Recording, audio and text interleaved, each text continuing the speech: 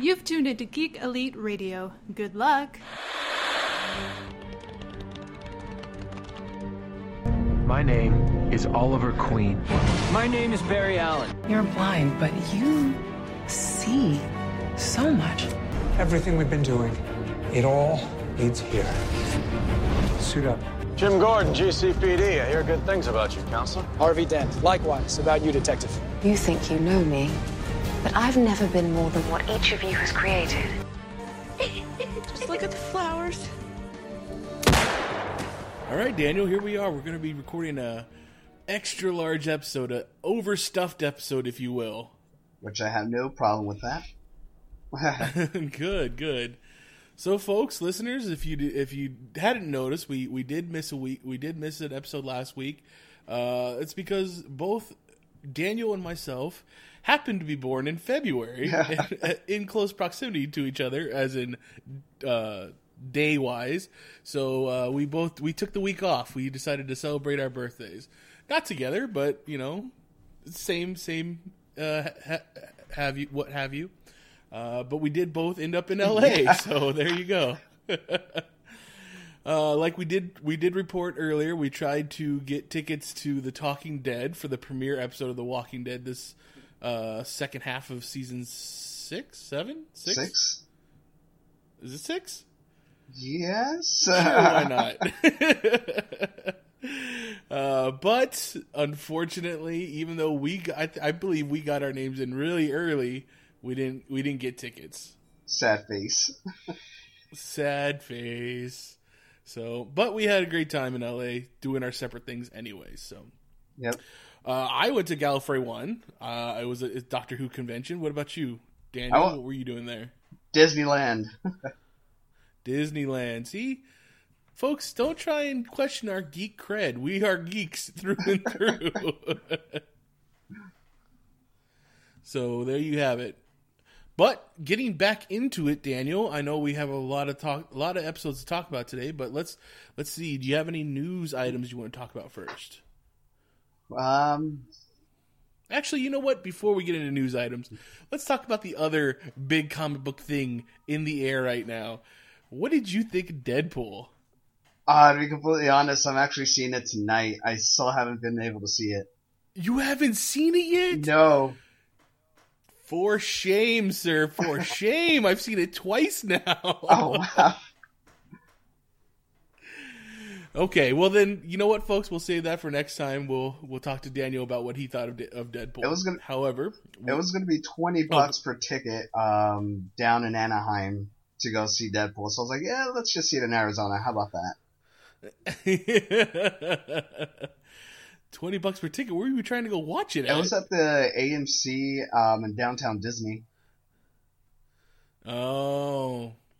Yeah, I watched it at a Cinemark in the Promenade at Howard Hughes. So that was like $15 a ticket, so it wasn't cheap. No. But fair enough. Daniel, we will have to wait till next time for that. All right.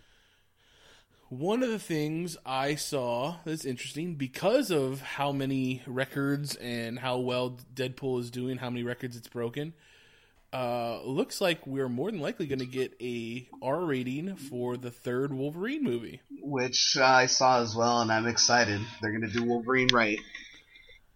You know, I agree. I mean, Wolverine is definitely one of the characters that could lend itself greatly to an R-rated version of him, especially with the brutality that Wolverine gets into. And I mean, a Berserker Rage alone could be so gory and so awesome on the big screen that, you know, I'm surprised that a R rating hasn't happened yet. But I'm gonna say this right now. I haven't really had a problem with the PG-13 versions of Wolverine that we've had so far. Have you? Even Origins, the one that we don't speak about?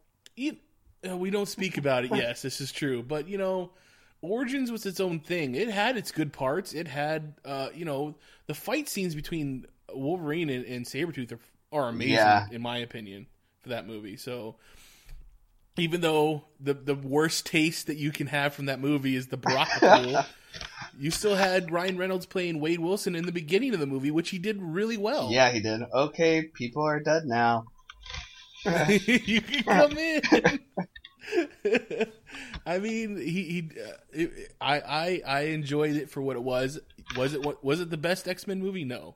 Was it the worst one? Maybe. It's very possibly. It's tied with X-Men 3, The Last Stand. No.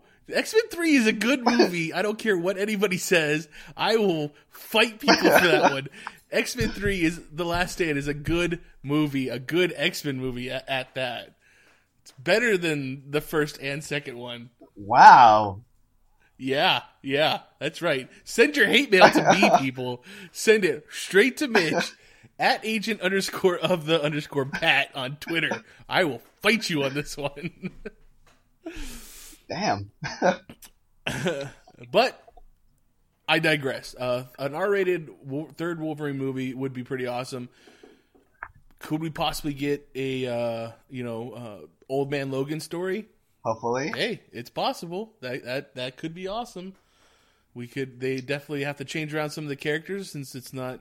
You'd have to put in Fox X-Men characters instead of Marvel characters that were in there like the Hulk or Red Skull. But I think they could do it. So no incest? I don't know. They could still figure it out.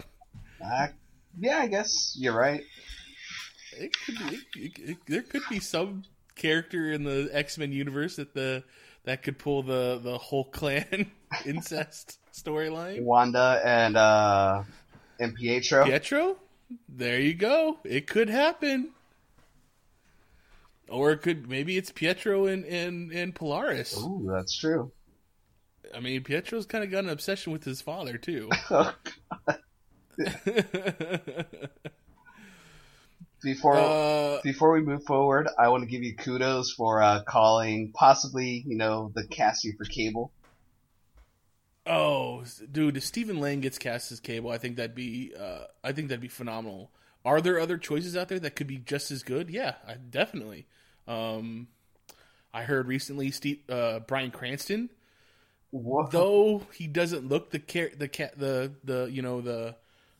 physical portion of the character, we know Bryan Cranston's a good actor, and he would definitely be a cash grab because everybody loves him. Yep. Liam Neeson would be great too. Interesting again, but Stephen Lang, I think it would just be perfect for the role. I know most people will be like, well, he just did Avatar. He's just a military dude. He's always plays a military dude and all this stuff. I was like, I don't know. You look at the show Into the Badlands. I think his character is much different than his character in Avatar, and he does a great acting job in that, as well as still being a badass. I remember there's a few episodes of Law and Order: Criminal Intent that he was in that he plays a very methodical killer. So I think he has the acting. He has a little bit of an acting range that if done right, he could pull the character off perfectly. Awesome. But thank you for bringing that up. They have set a runtime for Batman v Superman. Yep. I think they said 2 hours and 40 minutes. Right. So Watchmen length. Yes. So there you go. Yeah, 2 hours or 151 minutes is what I see. Okay. That's I can't imagine it being any shorter with as much as we've seen of this movie so far. Exactly. There's gonna have to be so much in it. So I think that's a very big possibility, or at least a very big certainty that it might even still be too short. Just from what I mean, I feel there might still be parts that are going to be rushed. Right. You know what I mean? Because they want to do so much with it. Did you have another one? I read an article saying that actually Ben Affleck is the best part of Batman Superman. I wouldn't doubt it. I mean, Henry Cavill, we already saw him in Man of Steel. Yes, he does great as Superman. Sounds like they're going to have him focus more being on Clark Kent this time around, and I don't know. I like I've stated before, he doesn't have that thing that like Christopher Reeves did as Clark Kent, or even Tom Welling as Clark Kent. He doesn't. The thing is that Cavill is so huge, and they put him in such tight clothing that he doesn't look like the bumbling, mild-mannered guy that Clark Kent needs to look like, so that he looks different from Superman. So, that being said, who else is there that's going to outshine Ben Affleck, who you can argue all day long whether or not you like his acting or his acting style, but as he's gotten older, he's only gotten better. Look at Gone Girl. Yeah. Look at The Town. Look at Argo. He's only gotten better with age. And he now, as a director, award-winning director, he knows how to get, or what kind of performances need to be done. So, Gal Gadot? She is from the Fast and the Furious movies? Yep. What does she have underneath her belt? Jesse Eisenberg? Social Network. He's got the Social Network, but he's really playing a very certain type of character in a lot of his movies. A very neurotic guy. And this one, I think they're definitely making him step out of his comfort zone, and whether or not it pays off is going to be is what's going to be seen on the screen. I can tell you now that I've never been happy with his casting as Lex Luthor, and I still don't think I will be once the movie comes out. So yeah, Ben Affleck being the thing that shines the most in that is not surprising to me. One thing I did see also is that apparently the rumor is, or a very strong possibility, that Lobo is going to be coming to Supergirl. Oh. Yeah. Huh. At least a version of him. So, which makes sense to me, because Supergirl is definitely turning out to be the aliens of the DC universe. So whereas you got Flash is all the metas, and Arrow is all the vigilante type heroes or villains. Supergirl is becoming all the aliens of the DC universe. So why not? Why not have Lobo, the main man, the last Cesarian? How do you feel about that? Who would you like to see play Lobo? I imagine since it's TV and it's still a new show, I don't think you'll get someone that's a name playing him. It'll probably be somebody that you've seen in a couple things, but you don't really know who it is. But who would you like to see play Lobo? I don't know. I'm not gonna lie. I kind of did get excited over the rumor of Danny Trejo wanting to be Lobo if a movie were to go out. But if they were to make a movie, you'd have to get Danny Trejo to play him and Robert Rodriguez to film it, to direct it. It'd be a badass fucking Lobo movie. Explosions everywhere. Explosions everywhere. Blood. Someone pulling out entrails with a hook and chain. It'd be awesome. That would be the next R-rated movie, R-rated comic book movie, to just fucking go crazy. But to be honest, I don't really know who to be Lobo. What do you think? Like, who do you have in mind? I really don't know. Like, there's lots of great actors out there that could probably do it. I really don't know who would want to spend the time. I mean, would they do it CGI wise for his look, or would they do it kind of like how they do Martian Manhunter? Or would they do it more makeup wise, like they did Red Tornado? Some young up and coming Hispanic actor I think would be pretty cool. That would be the best fit in my opinion, but I would say Jay Hernandez, but he's already playing Diablo in Suicide Squad. Oh, that's right. Yeah. So we'll see. We'll see what they end up doing. If he does come to the show. It's kind of just that rumor right now. A lot of rumors have been, actually coming true though for TV shows. You're right. That's true. That's very true. Cool. That's all I have for news right now. That's all I got to. All right then, folks. Let's get right into it. We're talking Supergirl, so let's go ahead and keep that train rolling with the episode of Supergirl. I don't know if it was called it or not, but I call it the Black Mercy episode. That's fine with me. Okay. So this is a very iconic, I guess I want to say, storyline in Superman comics. It's what do you get the man who has everything storyline, written by Alan Moore. And in the comic book, you have Wonder Woman, Batman, and Robin showing up at the Fortress of Solitude on Superman's birthday to give him a gift, and they find him on the floor with the Black Mercy on his chest, just kind of like how we see Supergirl on the floor in the episode.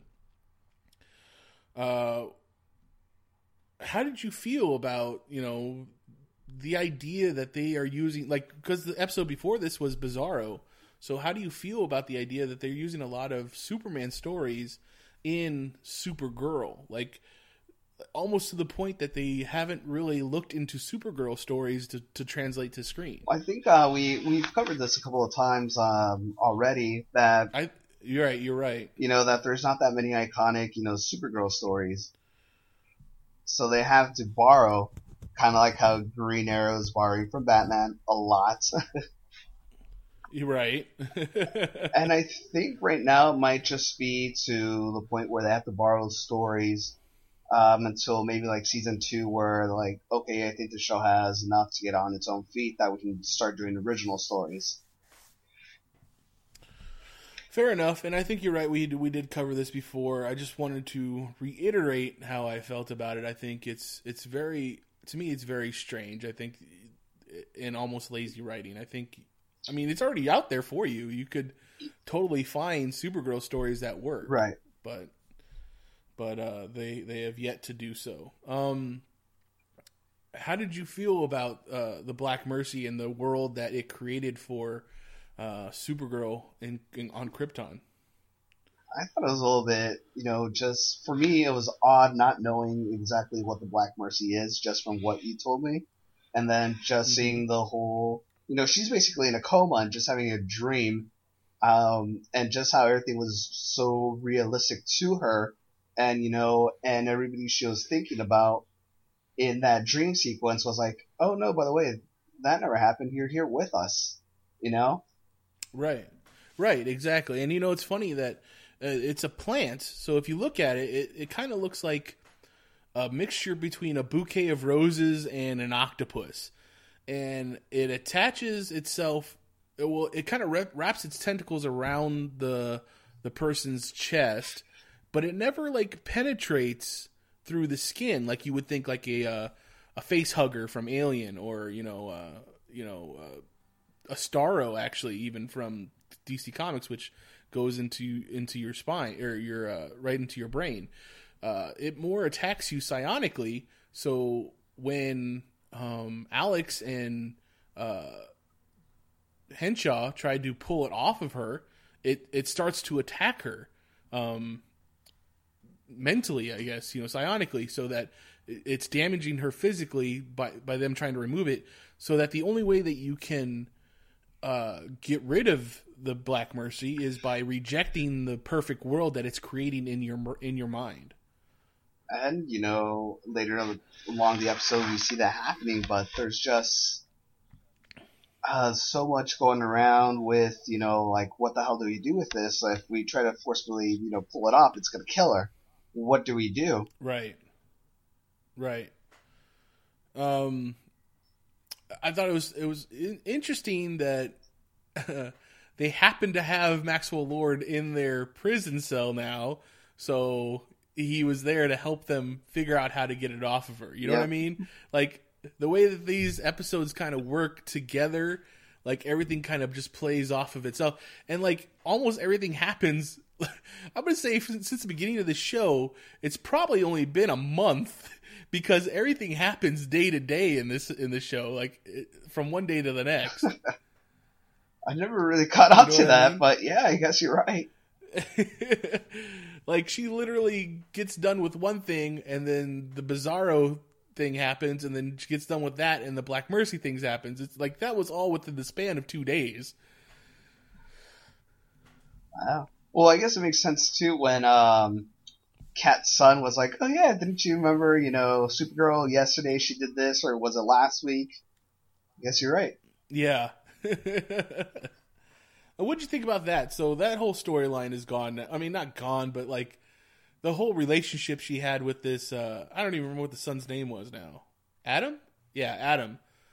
Like, it kind of came and went, and then Wynn was upset with her for that one whole episode, and then the next episode he's like, oh no, I'm still going to be your friend. It's like, really? You kind of poured your heart out to her, and now you're okay with being in the friend zone? Oh, man. Love stories in the show suck. And then even to the point now that, is it Jimmy is coming back into this triangle again? Yep. His girlfriend goes away for a week, and it's all of a sudden, oh, maybe I do have feelings for her. What a dick. It's so terrible.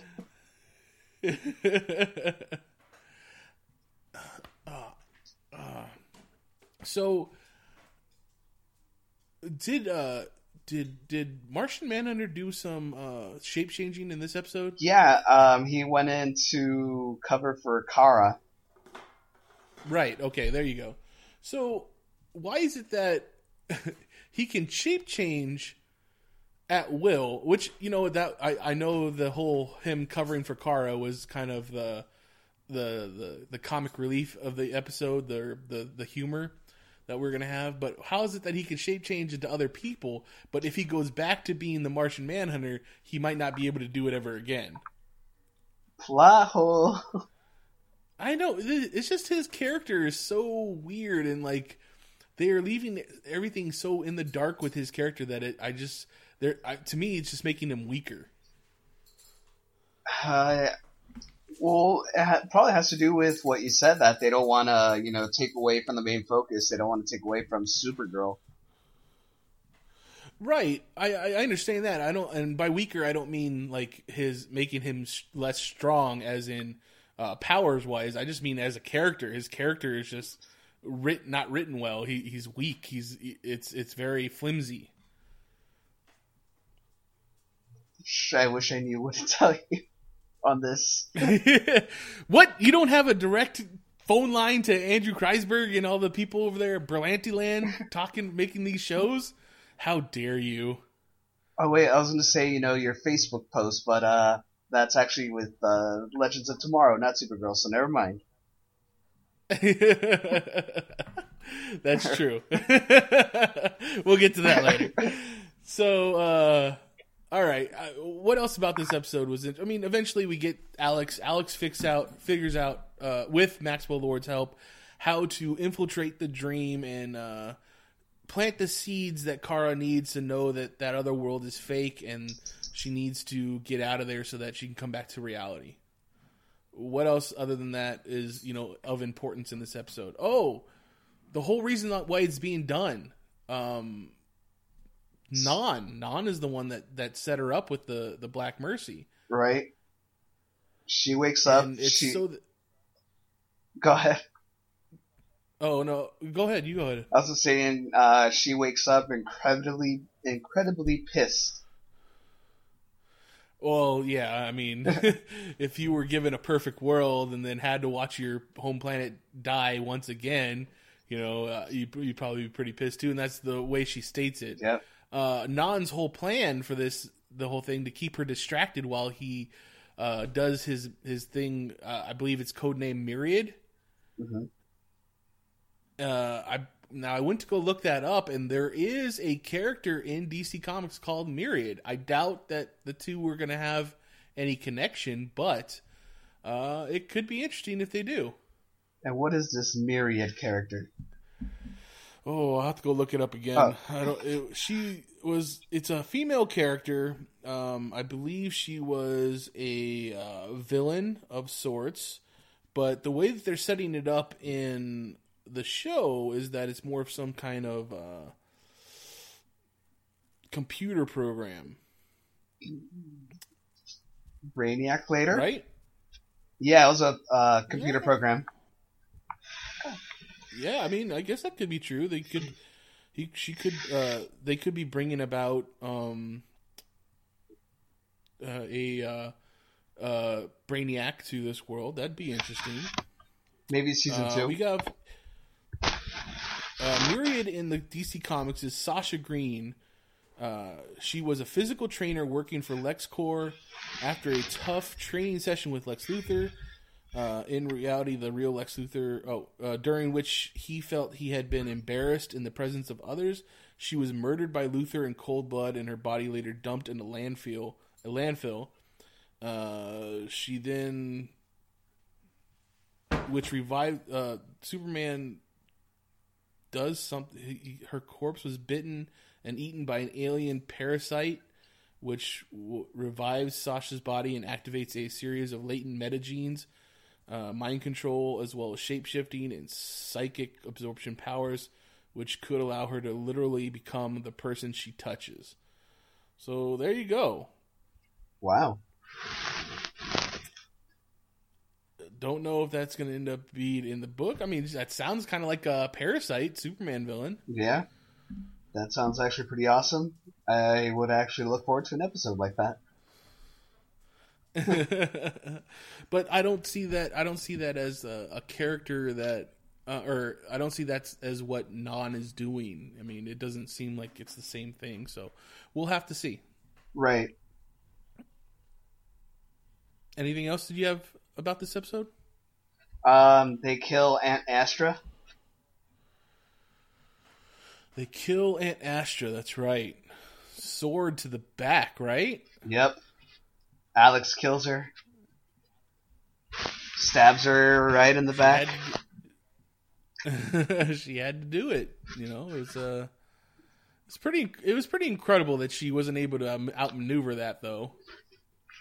You would think as a strong Kryptonian, she would be able to be like, oh, somebody's going to attack me. You have counterattack. And super speed out of the way, yep. Right? Yeah. So there, I mean, there literally other than Superman, any relation back to her family on Krypton is now gone. Yep. How sad. So had to happen though. Didn't think it was going to happen Anything so else? soon. I didn't think so either. So that is very strange. But the actress still has a job because she still plays the holographic mom. projection of the mom of yeah. So there you go. You have that. And I'm done with Supergirl. Okay. Oh, sorry about that. Let's go ahead and move on to The Flash then. We have 2 episodes. Welcome to Earth 2 and Farewell to Earth 2. I liked both of these episodes. I liked everything about, Earth 2. I enjoyed these episodes as well. I thought it was very interesting to see these characters and how you're going to have different versions of the characters and stuff like that. So you have Joe is now Joseph, and he's a jazz man, jazz singer over in Earth 2. You have Iris is now Detective Iris.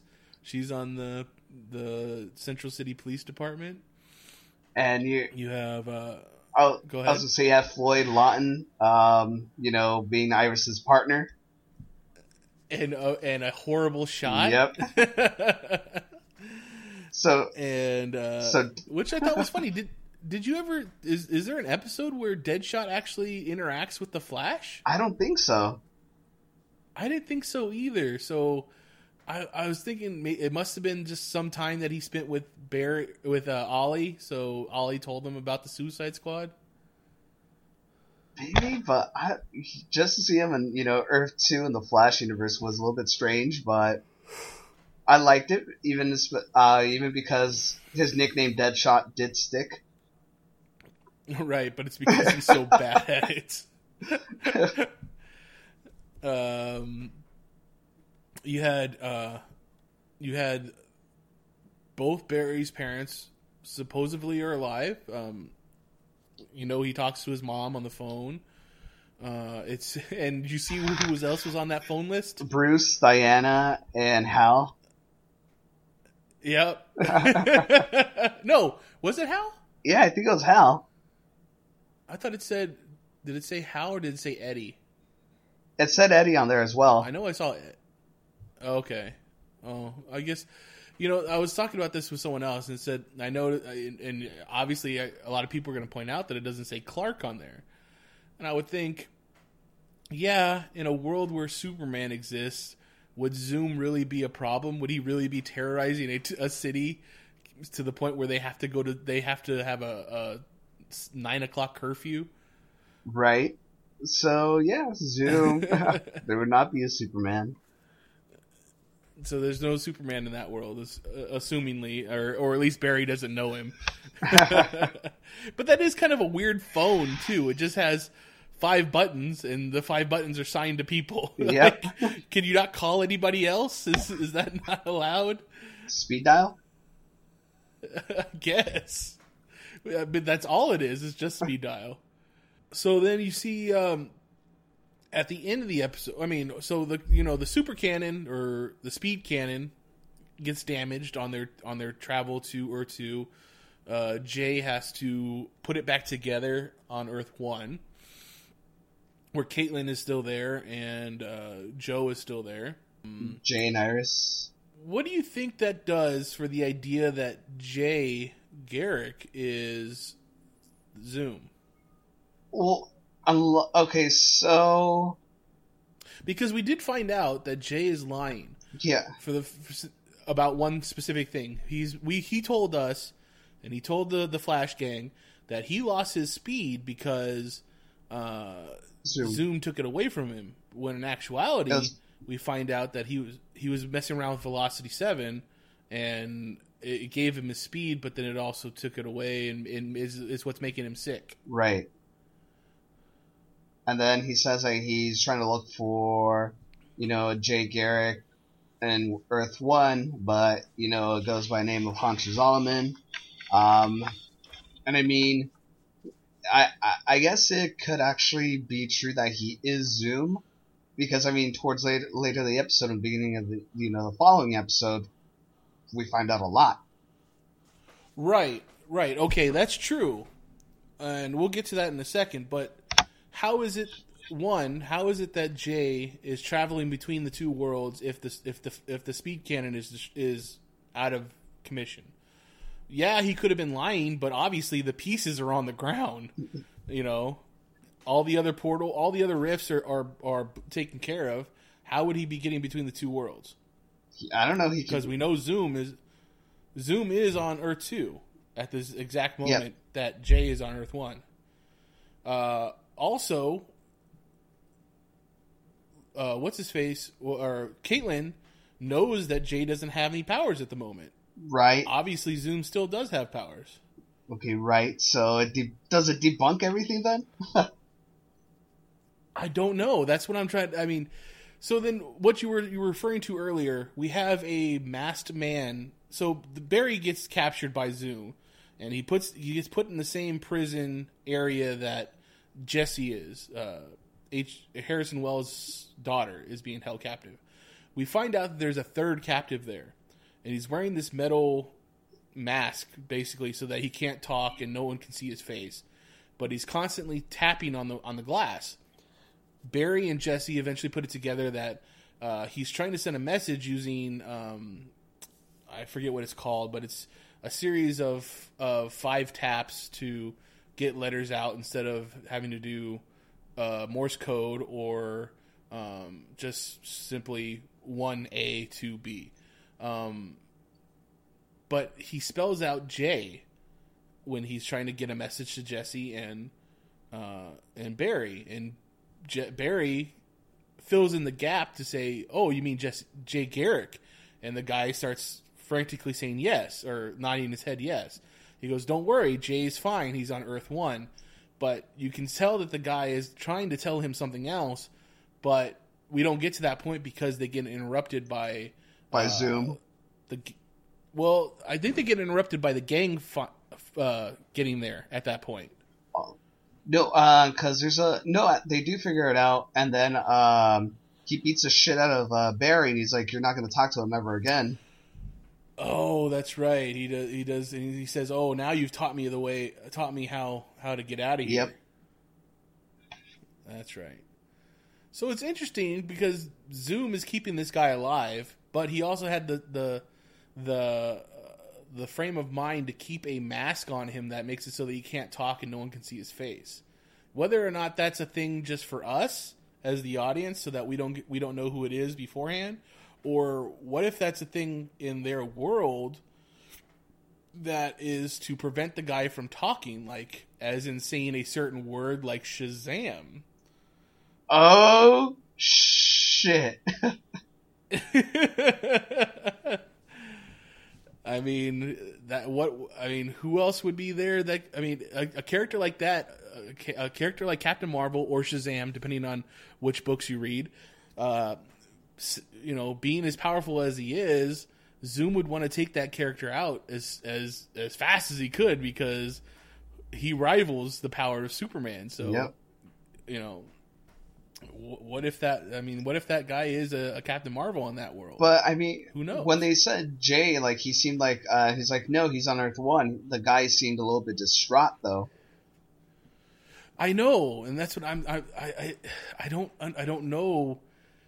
I don't get. I'm trapped in my mind of what that could mean. If Jay is a good guy or Jay's a bad guy, is Jay Zoom or what? Right. Why would that guy want you? Why would that guy want to say if he knows he only has a certain amount of time to get a message across, and he's gonna do the best he can to be concise and not confusing. But the thing he says is Jay. That's very strange. Right. So there you go. I mean, I like this new turn of events. One of my theories from the beginning is that Zoom is actually Earth 2 Barry. Now, I think you could say that it's been debunked. That theory is debunked because of these episodes. Right. Because we see Barry, and he's literally just a nerd. He's the head of the forensics department. Everybody around seems to be wearing these watches that, tell you if there's a meta nearby. And Iris definitely has one because it goes off when Earth 1's Barry is around. And she says, "Oh, it must be some kind of weird thing. You're not a meta, obviously." Yep. So Earth 2 Barry would obviously be around his wife very often, and it never went off. However, after that initial time, Barry from Earth 1 went into the cafe, or Jitterbug is what it's called, and nobody's watch went off then, but as soon as Caitlin and Killer Frost and Deathstorm came in the door, everybody's watch went off there. What if there's a way to get around the programming? That's a good observation. Right. I mean, that could just be lazy writing. True. For all intents and purposes. But if there's a way of getting around the detection, maybe Barry from Earth 2 has gotten around the detection and is still Zoom. Now, you say, oh, well, Barry from Earth 1 and Harrison Wells had him tied up while Barry was acting as Barry 2. But all they did was handcuff him into another room. If you don't have eyes on him, he could definitely escape, be Zoom, come back, and play possum. Why would he do it the whole time that, trying to play along with this? Who knows? Why is Zoom doing anything he's doing? He wants more speed. Right. But I mean, well, I guess you did bring this up earlier too, because I was going to say the height doesn't match up, and then Zoom is a lot bulkier than Barry. But what did he say in one of the, earlier episodes? Well, one of the earlier episodes of our show? Yeah. You said that in the comics. Go ahead. Right. In the comics, there is Wally West's kids, Jay and Irie, they both get their parts of the Speed Force, and Jay from that comic book, his Speed Force manifests in muscle mass. So he literally becomes 3 times larger because of the Speed Force. So there is precedent that this could happen, that he becomes taller and more bulkier, but that is a very deep cut in the comic books. So I don't know if they would do that. And it doesn't make sense either with the theory of it being, Barry's dad. Right. So that was another thing. That's another theory that's out there, is that it's Henry Allen. Now, if you look at the phone that Barry from Earth 1 used to call the mom of Earth 2, it said mom and dad on the phone. It doesn't say just mom. Right. So, but he doesn't talk to the dad. He just talks to the mom. Right. But who knows? Maybe, But he says, Mom, you really outdid yourself, so I bought you and Dad a pair of tickets to Atlantis, You're right. So you would think that she would see that her husband is Zoom. I don't know. But then she also says she doesn't want to use the tickets. She said she wants to give them back to Iris and Barry to use for themselves, and he's like, no, I gave those tickets to you guys. Right. Maybe he gave those tickets to his mom and dad, and then something happened to his dad, and that's when he became Zoom. And for all she knows, or for all anybody knows, his dad is dead, but in actuality he's Zoom. True. And damn it, I don't know. And then I just thought it was funny because who knows? The other theory that's out there, I think, is that it's Patty.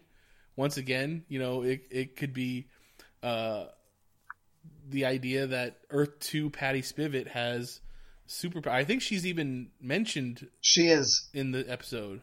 Okay, she came up with that algorithm to track down the metahumans, and that's how they find Caitlin, generic location. Oh, that's right. So if you take that into account, because I remember thinking about that when they said that, she came up with the algorithm to track down metahumans. Zoom tracks down metahumans to use for his exploitations, to make them work for him. Right. What if it's a disguise? What if it's actually Patty underneath there, changing her voice and making herself look bigger? That'd be a crazy mindfuck.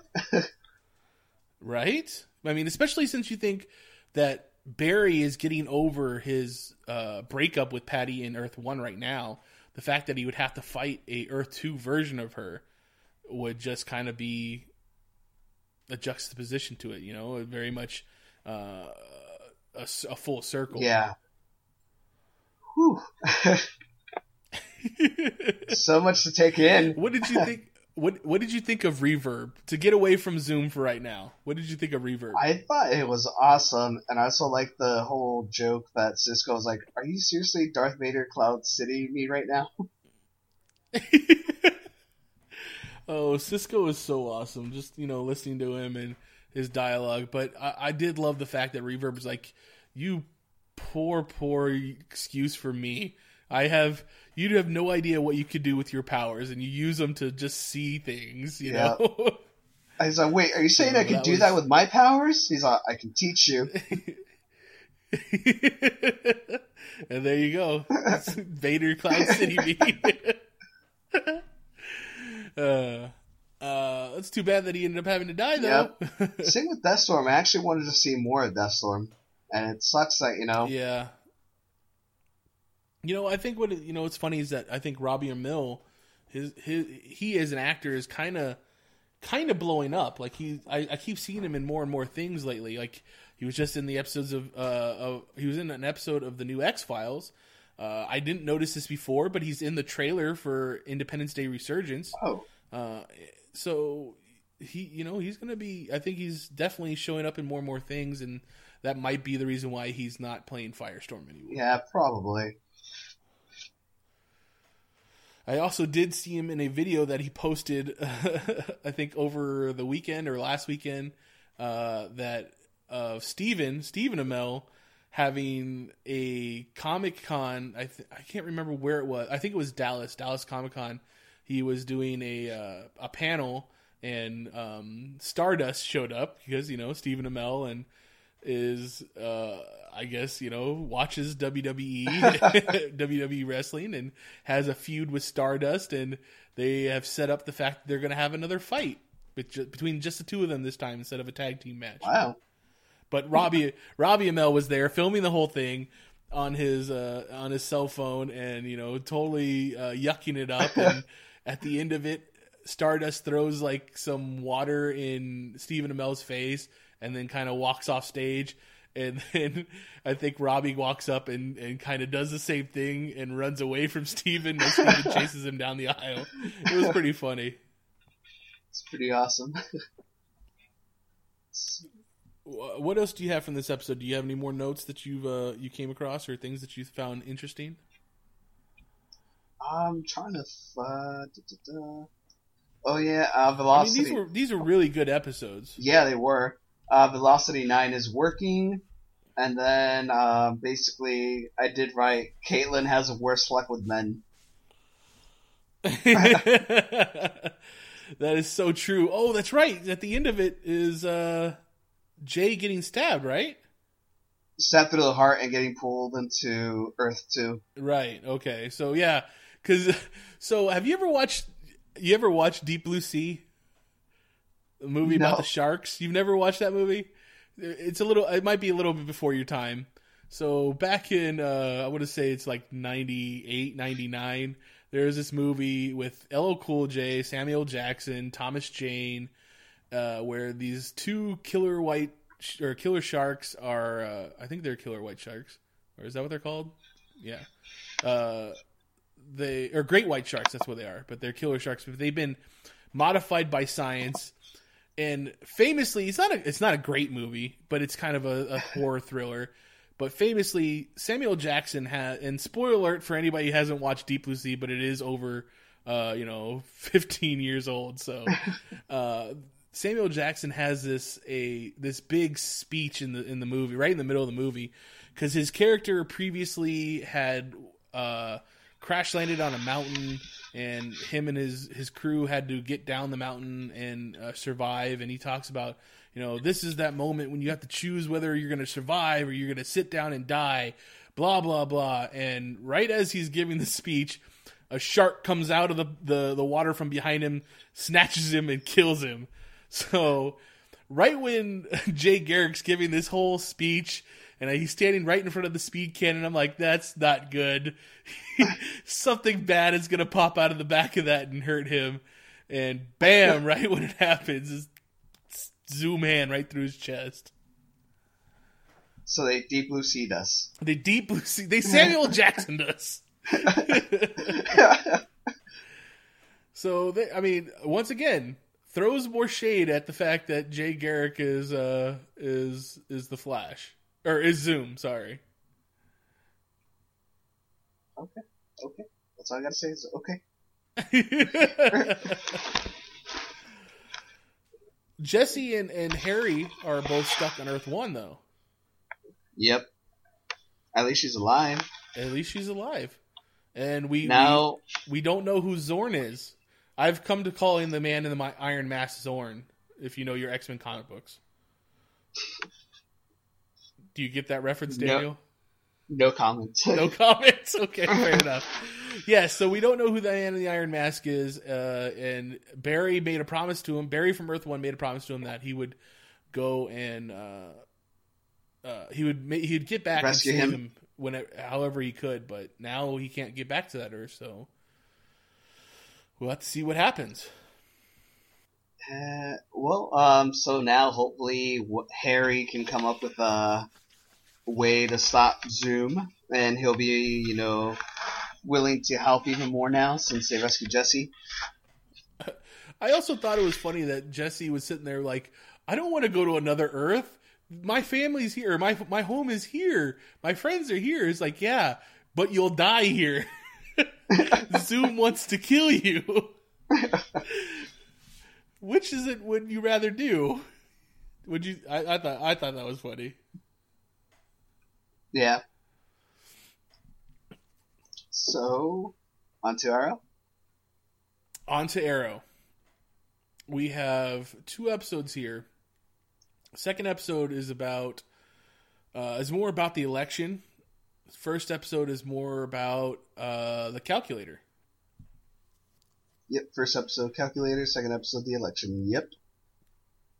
That's what I got. The episode, the former episode is more.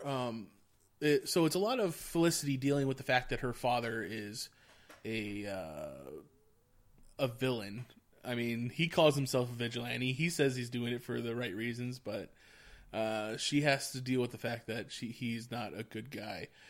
Also, the episode is a lot about the League of Shadows. Yep. So, Nyssa has escaped from her prison. It seems like she has a good amount of the League of Shadows on her side. Excuse me. A League of Shadows on her side. However, there's still a lot of people on Malcolm Merlyn's side, which makes sense because at this point he is Raish. He's the leader. She says she has a cure to end Thea's suffering. Thea is in bed. All her pain, all her bloodlust is gone internally and is attacking her from the inside. And she can't even get out of bed. A sore opens up and they use some of this lotus flower that is actually being guarded by Katana, right? Yep. Yeah.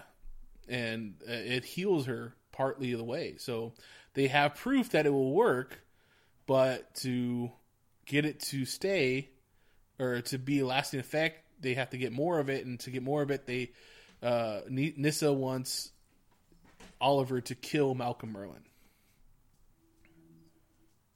Which was, I thought it was a pretty hard ultimatum, coming from, Nolly's standpoint.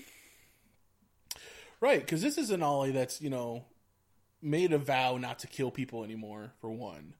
And literally in the episode before, he has kind of almost made another bond with Malcolm over Thea. Yep. He said, you're a bad guy, but, I appreciate you being on our side when you are. And right after that is, oh, well, now I have to kill him. Yep. Which is funny. So, which basically comes down to a fight between Nyssa and Malcolm Merlyn one-on-one.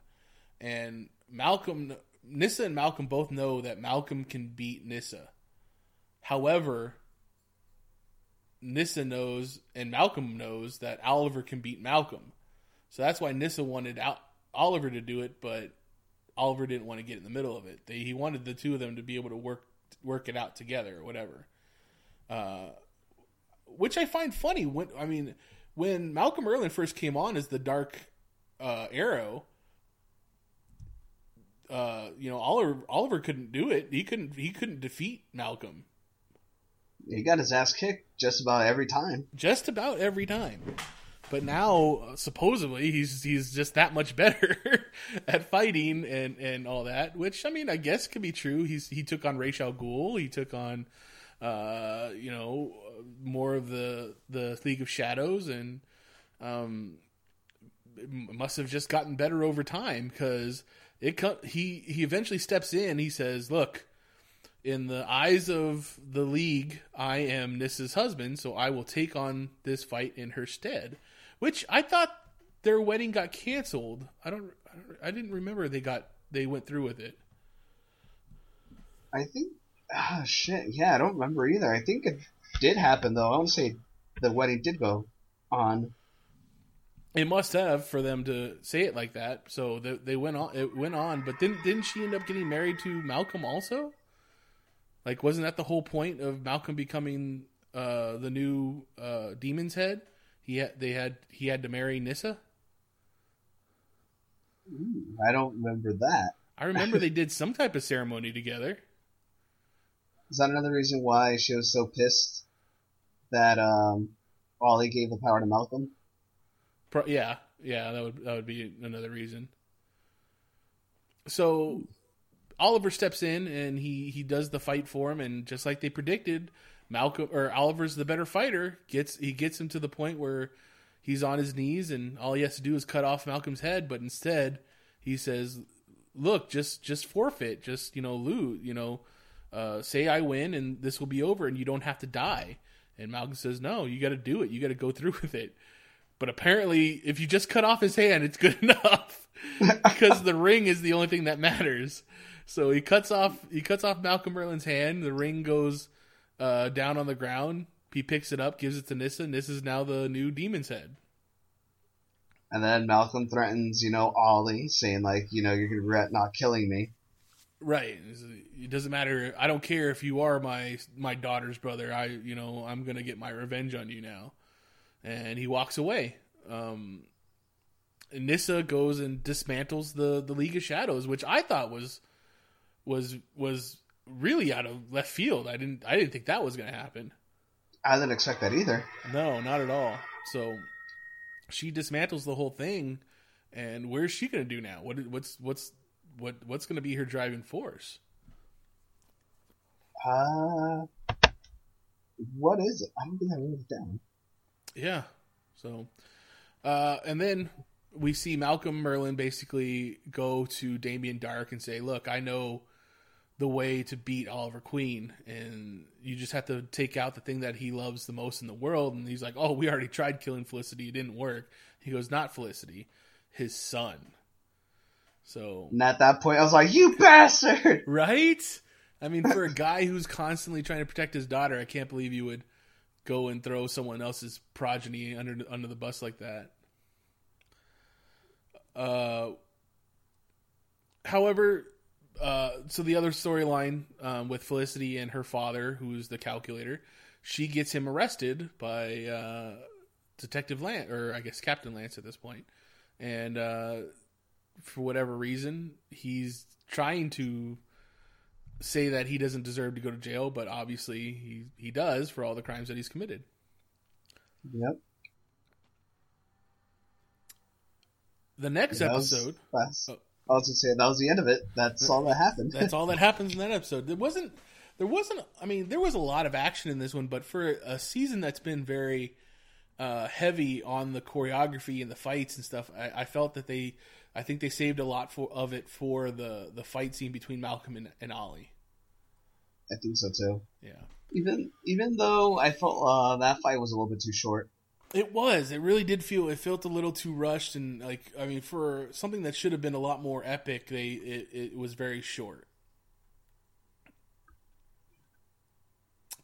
But in the next episode is all about the mayoral debate, because we know that Ollie is running against Damien Darhk's wife, who goes by the name of Adams in this episode, when she's running for mayor. That way, she has no connection to Damien Darhk, name-wise and legally. But she is just as evil as Damien, and ready to defeat or to destroy the city, or do whatever's necessary to win. Basically, they hire this team to take out or to steal the stuff they need to steal to kill Oliver Queen, and it's they call themselves the Demolition Crew. Yeah. Now, one guy had a giant sledgehammer type weapon. Another guy, I don't know what the third guy, the other guy had for a weapon, but the lady had a nail gun as a weapon. Yep. How ridiculous was that? I wrote down, I can't believe she shot Laurel in the face with a nail gun. Right? It's just, I don't know. To me, it seemed like the most ridiculous weapon for it. I mean, I know, I get it that they have a theme going here. They like construction kind of stuff, but a nail gun, it just seemed so horrible. I don't know what else they could have done otherwise. Maybe she just have like a couple shovels or a pickaxe or something, but like a nail gun just seemed ridiculous. I agree. I thought that the choreography once again went back up on this episode, especially with the Speedy and Black Canary characters, which I'm so much happier about because I was so tired of them just being kind of the damsel in distresses all the time, and I was happy that they can hold their own. Finally, right? I mean, they did a great job. It was weird that it was funny that the two of them had to take on the one lady by themselves, but Ollie had the one guy to take on by himself, and Diggle had the other one guy to take on by himself. Yeah, and when Dark was having his little committee meeting, did he force choke that guy through the TV screen? He did. Like Darth Vader? He straight up through the TV screen across countries, halfway across the world, because he said the guy was in Madrid. He's like, I can almost feel myself in your office right now, and he just force choked him. I was like, that's pretty powerful for a guy that seems to not be able to kill Oliver Queen. That was fucking awesome, though.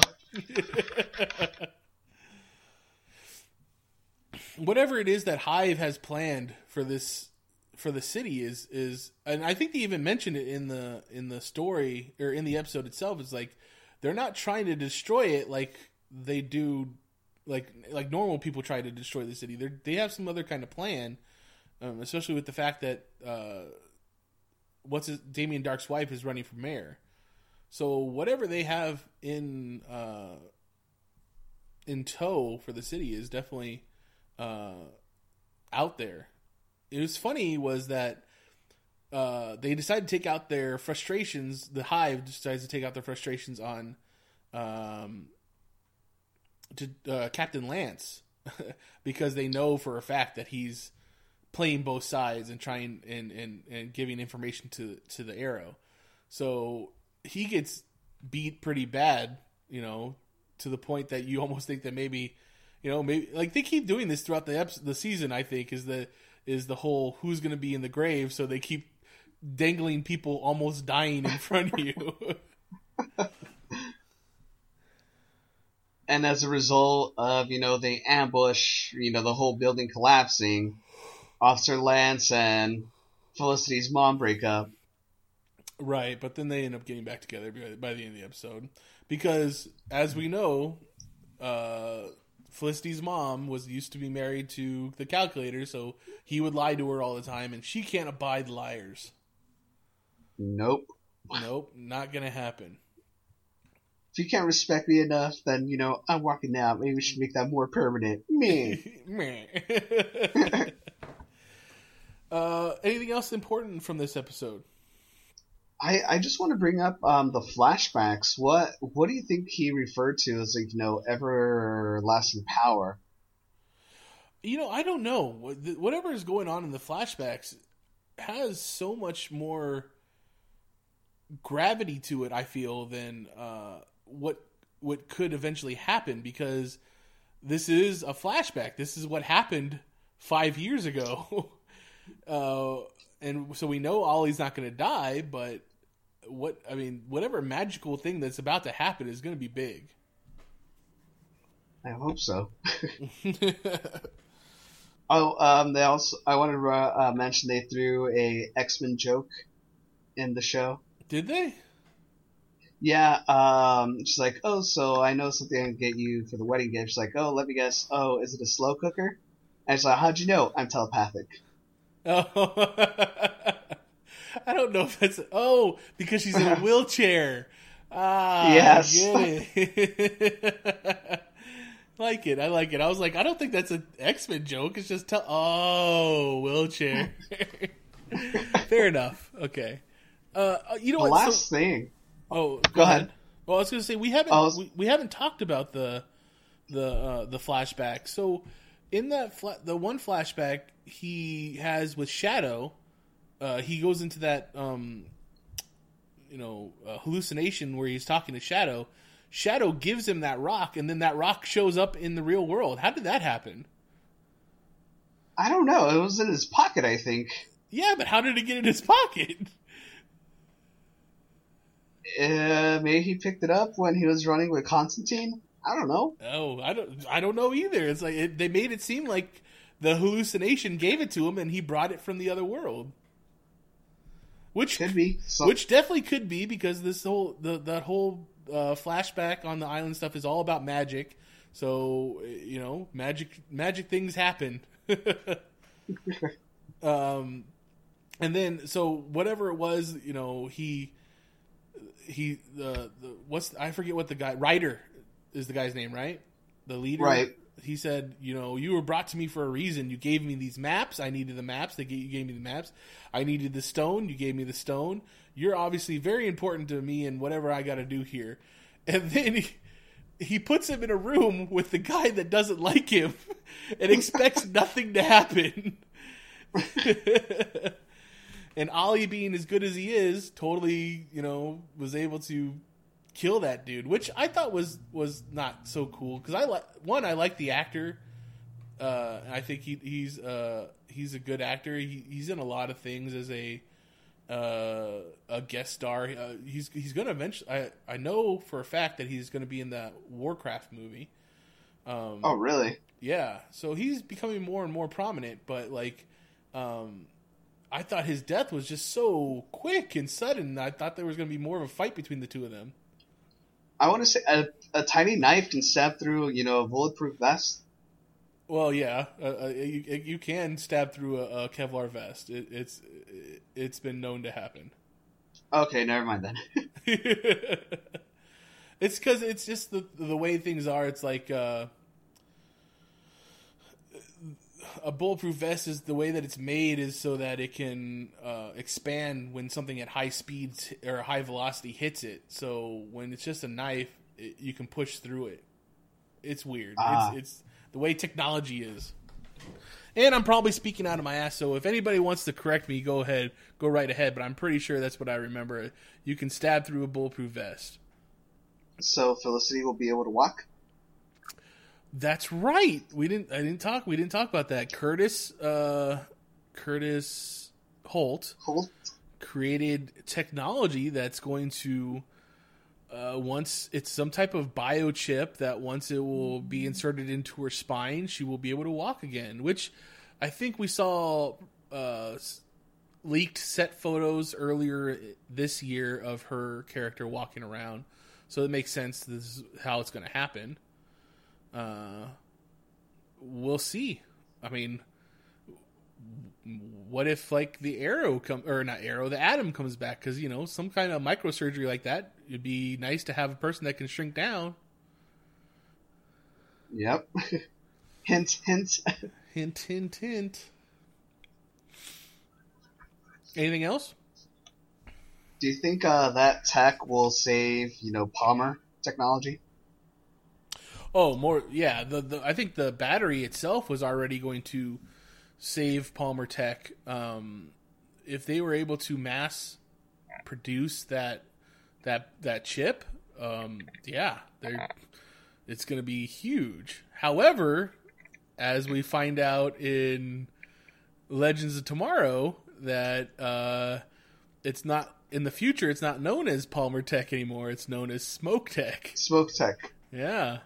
So maybe Felicity will take that chip and use it to form her own company. I mean, technically, she's the CEO of Palmer Tech. She could easily just change the name.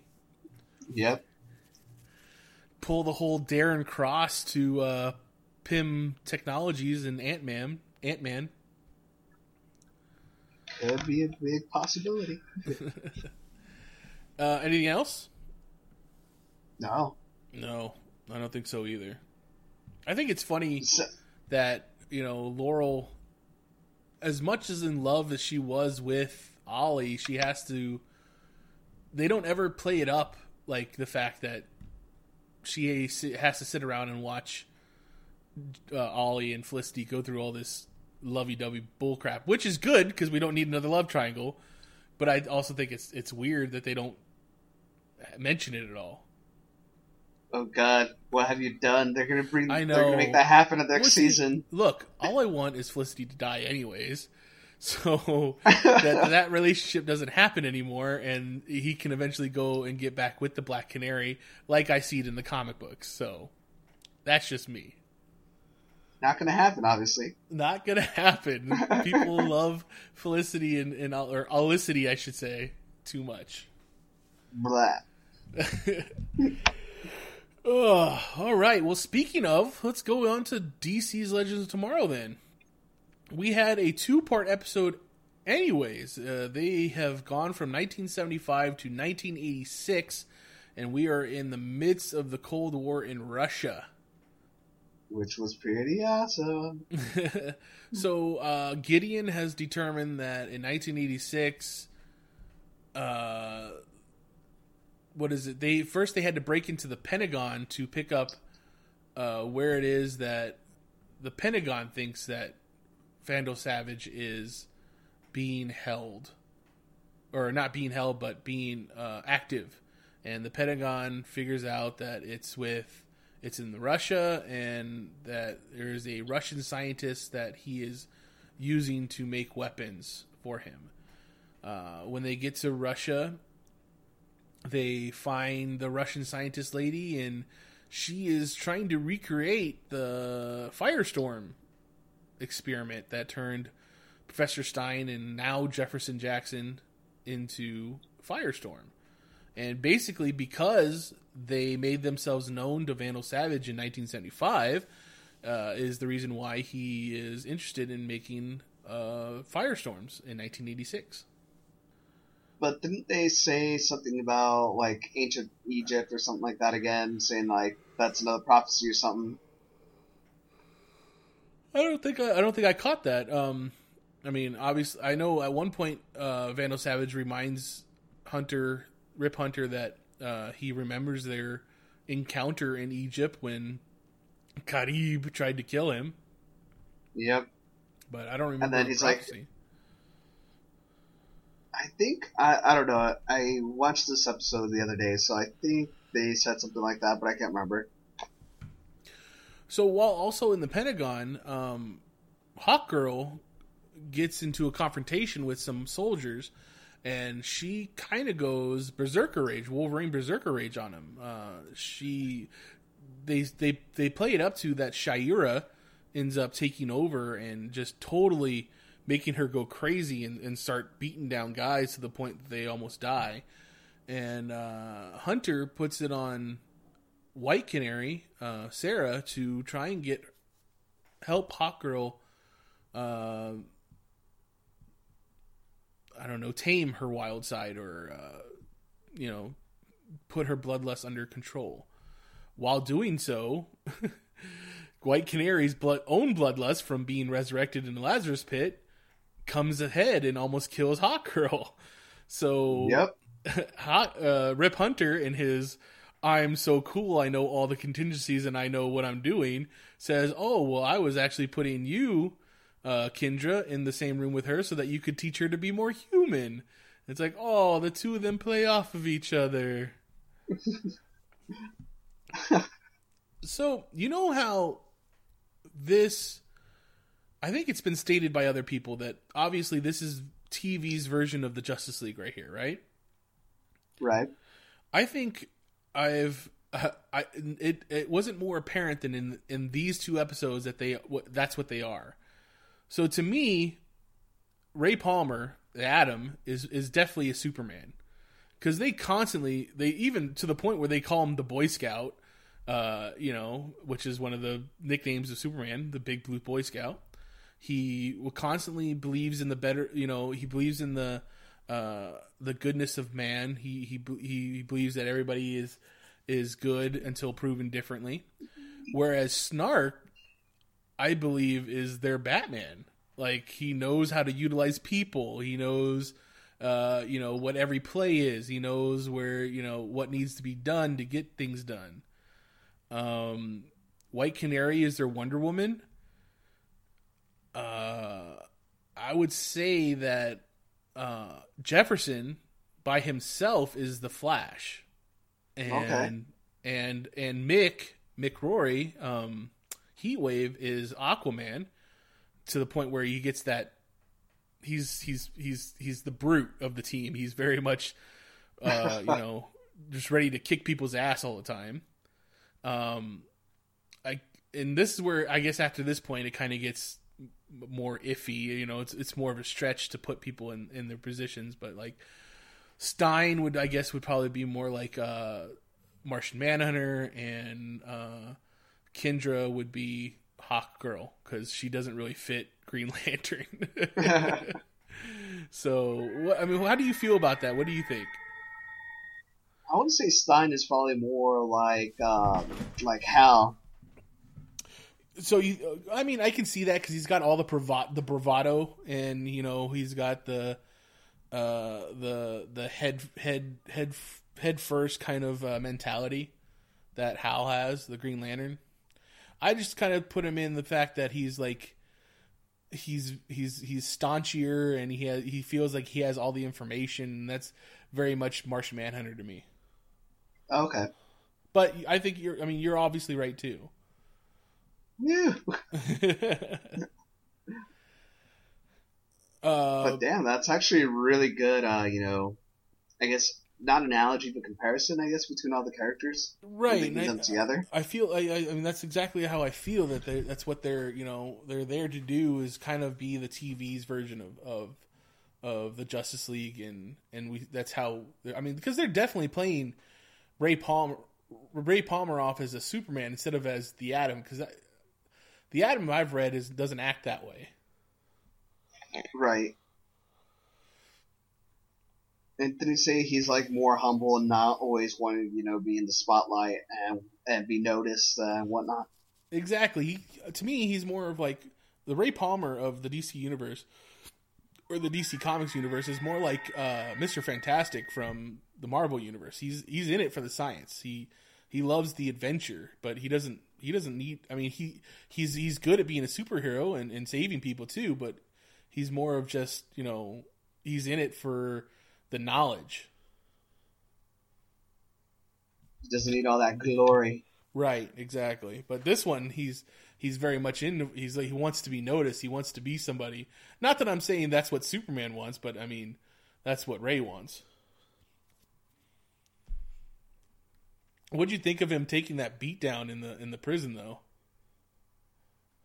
In the yard, or like when they're actually being tortured? Both, because the yard was pretty incredible that he didn't get killed, and then when he was being tortured and he takes that beat for Mick, I was like, wow, that was ballsy when you're already almost half dead. Yep, and and then Mick has that conflict later. He's like, he took a beating for me, man. He's like, we have to go back for him.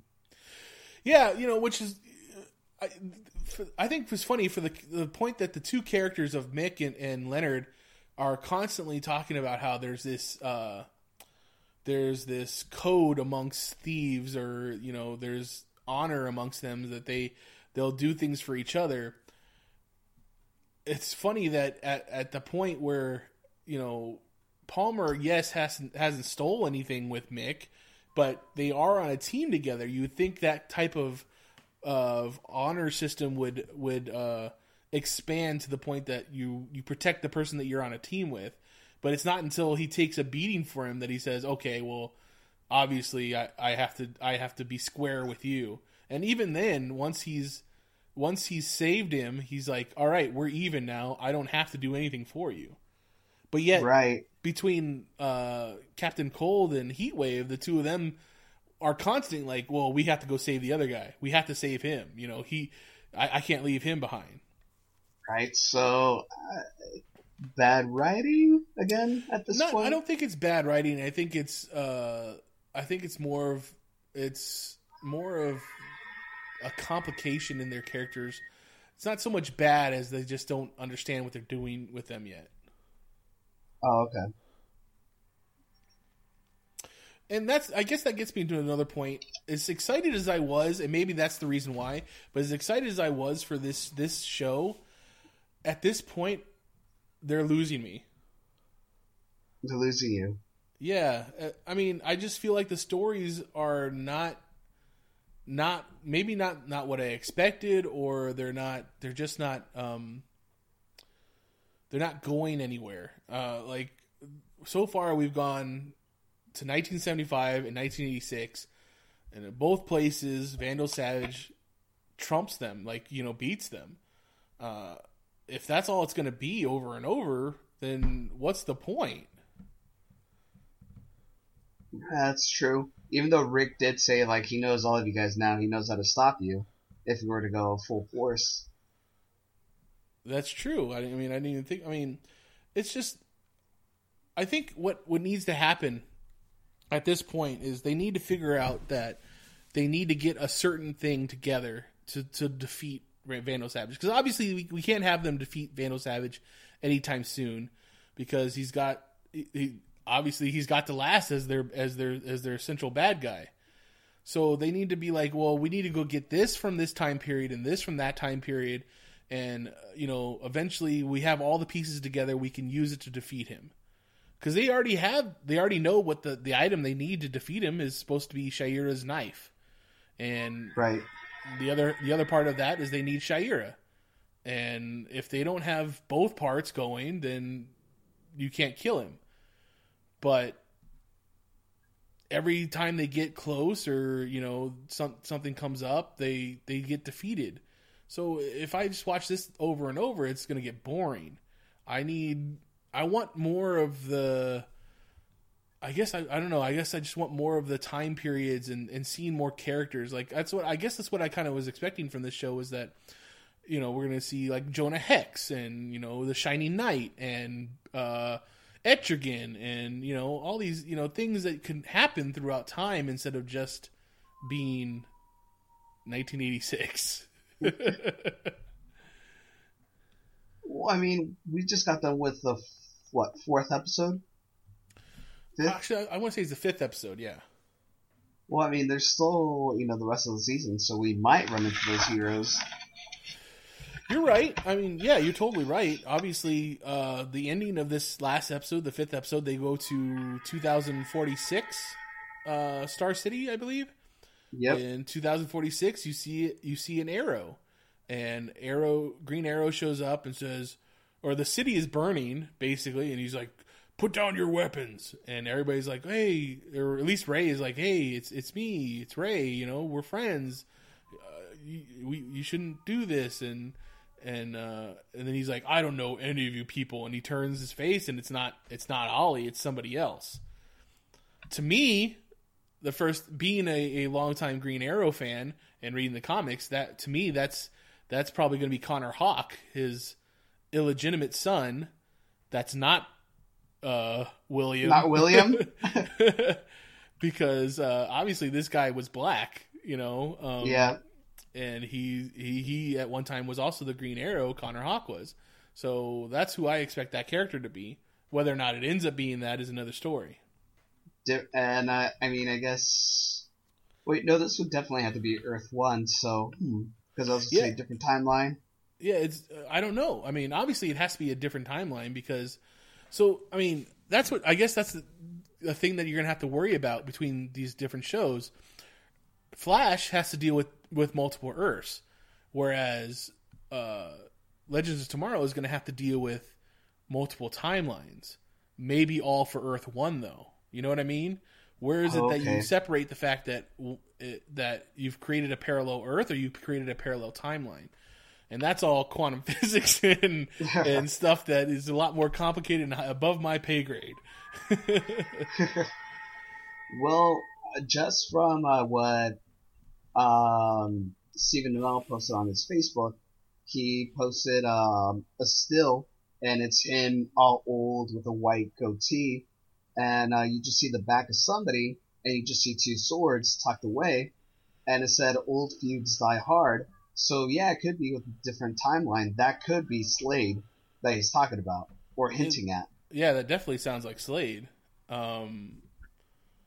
the preview for next week's episode, and I know you don't watch those because you watch them online, but the preview for next week's episode does say that Slade is going to show up. Oh shit! Is it going to be Manu Bennett? They didn't show the face of the person underneath the mask, but they did have the voice, and the very short clip they had of the voice. It sounded like Manu Bennett, so I don't know. Oh, that's awesome. If it is him. And it would be, yeah, if it is him, that'd be awesome. But so then the climax of the episode, of the 2-part episode, is that Jefferson Jackson and Stein basically mend their relationship, because Jax is constantly upset that Stein is treating him like a kid. And Stein is constantly worried that Jax is going to get killed like Ronnie did. So he's overprotective, while the other guy is a little too hard-headed and naive. And eventually they figure out that they need the both of them to be cohesive to be Firestorm, right? So they defeat the Russians. The chick, Dr. Shavlak or whatever her name was, had a little bit of Firestorm power in her, and she merged with Stein, but then Stein demerged from her, split from her, and she overpowered and died. Yep. Which is pretty awesome to watch, not gonna lie. That's, and I was going to say, I think this show definitely benefits from the fact that it's the third show in their lineup after Flash and Arrow, that Arrow? I think it gets more of a production budget than the other two got in their first seasons, obviously. So they are able to do, some things that look really cool, like, big explosions and special effects and stuff that, Arrow definitely didn't get in its first season, and Flash had limited of in its first season. Right. I think we're all good for Legends of Tomorrow. If you give me my few minutes to talk about Agent Carter, we have 3 episodes. I am not going to get into depth with all of them. We just basically have Madame Mask becoming more and more powerful as the Zero... What is it called? It's called the Zero Effect, the Zero Power, the... whatever it's called, becomes more powerful within her. Dr. Welks is tending to be lost more inside of himself because he can't keep his body tangible. But he finds out that if he gets some of that zero power in him, that he can become become tangible. They need to recreate the original experiment that caused the atomic blast, the blast that the zero power came from, and to do so they have to steal a nuke from Roxxon Corporation, and obviously Agent Carter stops it from happening. We are seeing more of the FBI character, FBI character played by Kurtwood Smith, become more of a power behind the gentleman that's running the New York office of the SSR, and he is foiling the things that Agent Carter is doing. Agent Carter eventually breaks out Dottie, her enemy from season 1, to basically have to get a blood sample from Madame Mask, or Whitney Frost, if you will. And she's successful, but then she gets captured by Whitney Frost, and eventually she escapes, so she is on the run again. All these things, are coming to a head. I believe the next episode is the last episode of the season. Maybe it's the second to last episode of the season. But Agent Carter was run through her abdomen with a piece of rebar, which then they didn't want to take her to the hospital because they would have to explain what happened. They took her to Sousa's place, or Sousa's fiance's place, where Sousa's fiance, who's a nurse, patched her up, but then she figured out that Sousa actually left New York because he was in love with Agent Carter, and she broke off their engagement. And then Anna, which is Jarvis's wife, ends up getting shot in the abdomen. So she is also in critical condition, and Jarvis is a big part of the storyline there. So we'll have to see where it all ends up in the next episode, if not the next few episodes. And I can't wait. I mean, I do enjoy the show. It's not much. It's more of a show that you can, since it's so few episodes, that it works better if you watch them all at once instead of week to week. And I think it shows in this show, this season more so. But once it all becomes together and ties together, you'll see that it belongs in the Marvel Cinematic Universe. Ooh. But that's all I have to say about that. And I believe they're showing more and more promos for the return of Agents of S.H.I.E.L.D. So that should be coming up here pretty soon, along with Gotham. I believe is going to be returning on the 29th of February. Yep. And we will have that to look forward to, as well as like what is it? Mr. Freeze, and my favorite character, Azrael, is showing up. I don't know if anybody else saw the leak set photo, but his costume looks pretty badass. Surprisingly, yes. But let's get on to the mid-season premiere of The Walking Dead. I'm so upset we weren't there. So am I. So am I. We had, I think, the best half season last season, or the last half season, or the fall season version, or the fall part of this season was probably the best half season of this show I've ever watched. Up until the last episode, the mid-season finale I thought was so bad and so slow and so undeserving for this season. But this premiere episode was a return to the other episodes. I thought it was incredible. It was pretty good. It was good from beginning to end. How did you feel? It redeemed itself. Definitely redeemed itself. So, I mean, we ended the season, or we had the mid-season finale with the group leaving Jesse's house, covered in blood, in a line, trying to make it to the armory, and you had a young Sam calling out for his mother. Yep. We all knew that meant something bad was going to happen. So we start off this episode, and they are walking in a line, and they get to a point where they know they can't go to the armory anymore because there's just too many of them, and it just wouldn't be pliable, or it wouldn't be plausible. So they decide they're going to make a run for vehicles that are over by the quarry, I believe, right? Yep. And then they were going to come back for everybody in the armory. And they were going to come back for everybody else. But they know they can't do that with Judith, so Gabriel decides to take Judith and says he'll protect her over at his church. How did you feel about that first? It's a mistake. Don't do it. He's a wimp.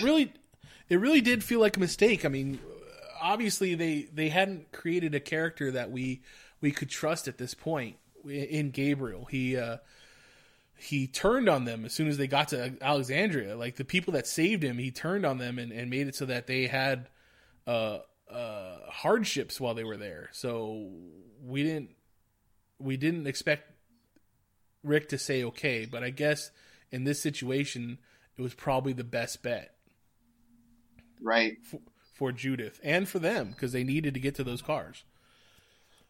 And Jesse tells Sam to go with Gabriel too, because it would make sense, because he's a small child, that it'd be better off if he was somewhere safe. Because he's a little bitch.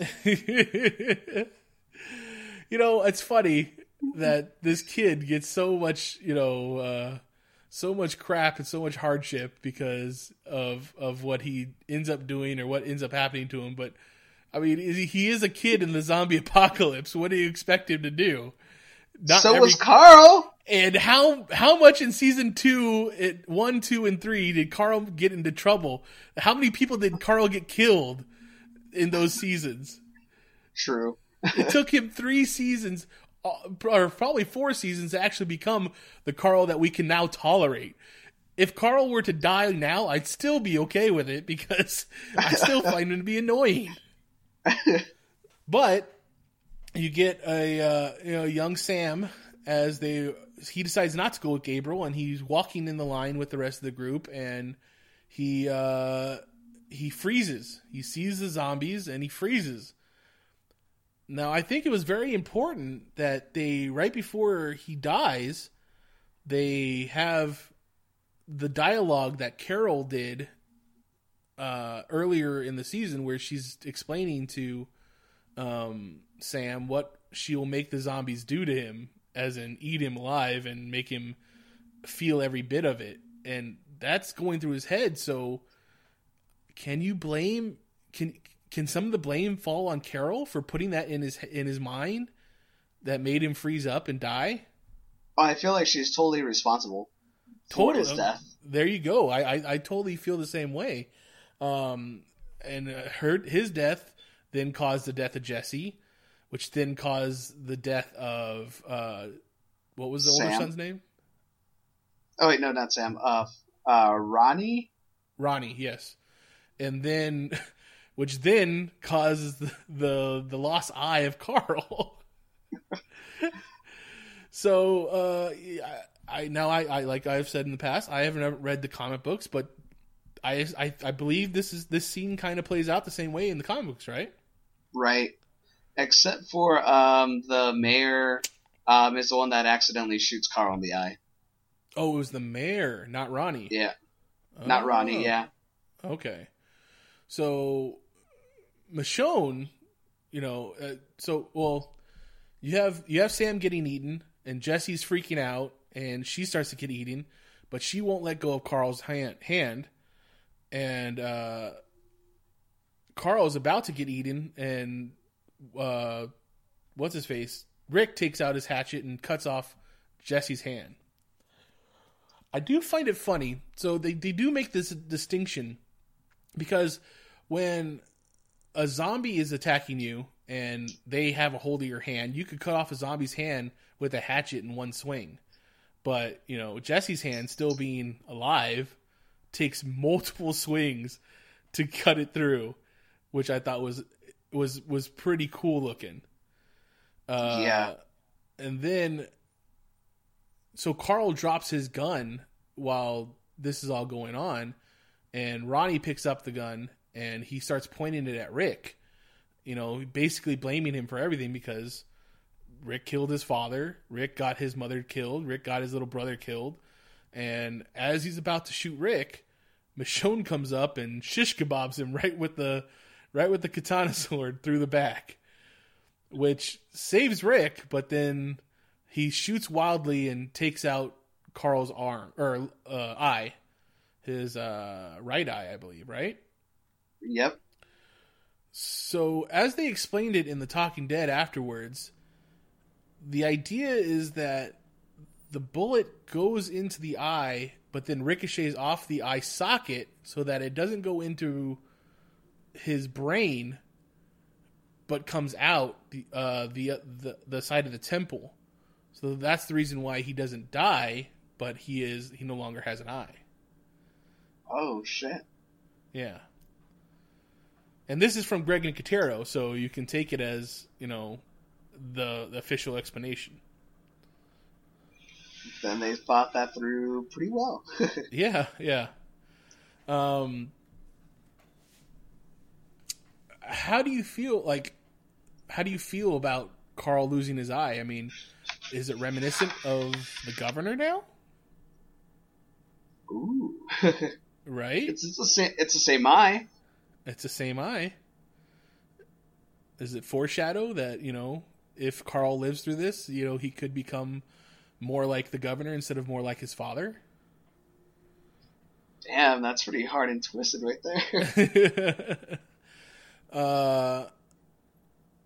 For a world where you have to rely a lot on your eyesight and your senses, and especially to be able to shoot, I mean, is this going to be a hindrance for Carl? I mean, it wasn't a hindrance for the governor for the most part, but the governor also had a lot of people around him, Yeah.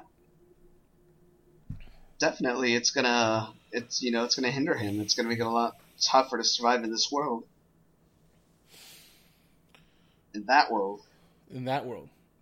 So they were able to get Carl to the doctor, or the girl that has to play doctor in Alexandria, which her storyline is kind of interesting too in this episode. She is hostage to the wolf in this episode for most of it, because if you think about it, the last time we saw them, Morgan and Carol were fighting over what to do with him. Carol wants to kill him. Morgan says it's not, you can't kill him. But he gets the drop on both of them, gets a gun, takes off with the doctor. I don't remember what the doctor's name is, do you? Nope. No, we'll just call her Doc. So as they're running through town trying to get away,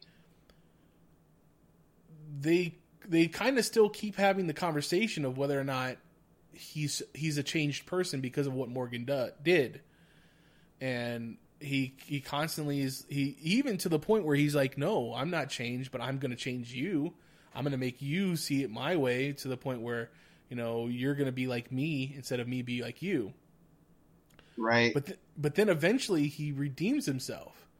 There are points when he could get away without having to worry about being eaten, but he decides to turn around and save the doc instead. Even to the point where he gets bitten, and then eventually, out of nowhere, Carol shoots him because she's up on a balcony and she sees him and she just wants to get her last shot in. But with his dying breath, he blocks off a bunch of walkers so that the doc can get into the house safe. Yep. And so, it basically turns out to like, come with me. If you listen to me, you'll survive. Just come with me and I'll patch you up. Right. But the funny thing is that the only person that saw him do that is Carol. The doc might have seen it, but the only person that saw him sacrifice his body after he had been shot was Carol. And she's the one who, said that Morgan was being stupid and there's no way that guy could be rehabilitated. Yep. Oh man, it was so cold-blooded just to hear Carol, I should have killed you.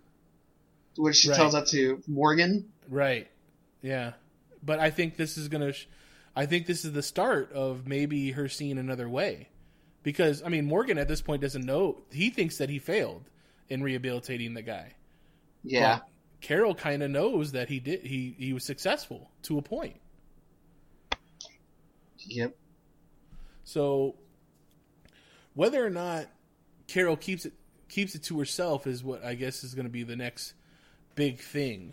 I did think it was fitting that when all the townspeople finally came together and all of Rick's group came together and they all decided to just start beating down on the walkers, the herd that was out there.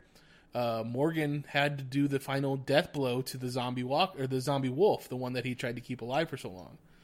Now, the other on the Talking Dead, they were trying to talk about how Morgan eventually ended up having to change his stance and kill the guy, but I don't think he quite understood that the guy was already dead. He was already a walker at that point. He didn't kill him. He put down a walker, which he's okay with. He just doesn't kill living people. Yeah. So I think that was a point that they missed on that show, but I thought it was fitting that Morgan is the one that ended up taking out the walker version of the wolf. I agree. What did you think about when after they got Carl to the doctor and you saw that look come over Rick's face, all I could think was Wolverine Berserker Rage. Like he pulls out the axe and the gun and decides he's just going to go out there on his own and start beating down zombies. That's exactly what happens, man. He goes full berserk and just takes, walkers left and right. It was awesome. I couldn't imagine what it was. I mean, obviously nothing was going through his brain. Later on, when he realizes that other people have joined in on him and are helping. I think it calms his brain a little bit more, and he's able to be like, oh, if we get enough people, we can actually turn this around. But I think initially it was just to go out there and just start killing and maiming and doing and just do stuff. Like, I don't think he was in the right mind. Obviously, he just watched the lady that he kind of started having feelings for die, and then he's possibly seeing his son die. The one person that he's been trying to keep alive for so long. Now he's just gone crazy, but not the crazy we know from the prison, but just kind of more of a berserker rage. And I thought it was cute with it was like Michonne like constantly trying to leave. She's like, I need to go out there and help Rick. I need to go. And the doc was like, no, wait a second. I need to sew up his eye first. Don't leave. And then eventually she gets to, and she just kind of runs out there and starts going crazy with him. Like, not trying to stop him, but just starts killing things with him. Which, makes more sense. If she tried to stop him, she probably would end up getting them both killed. Yeah. But then everybody else from Alexandria, steps in and does their own part too. Even Father Gabriel.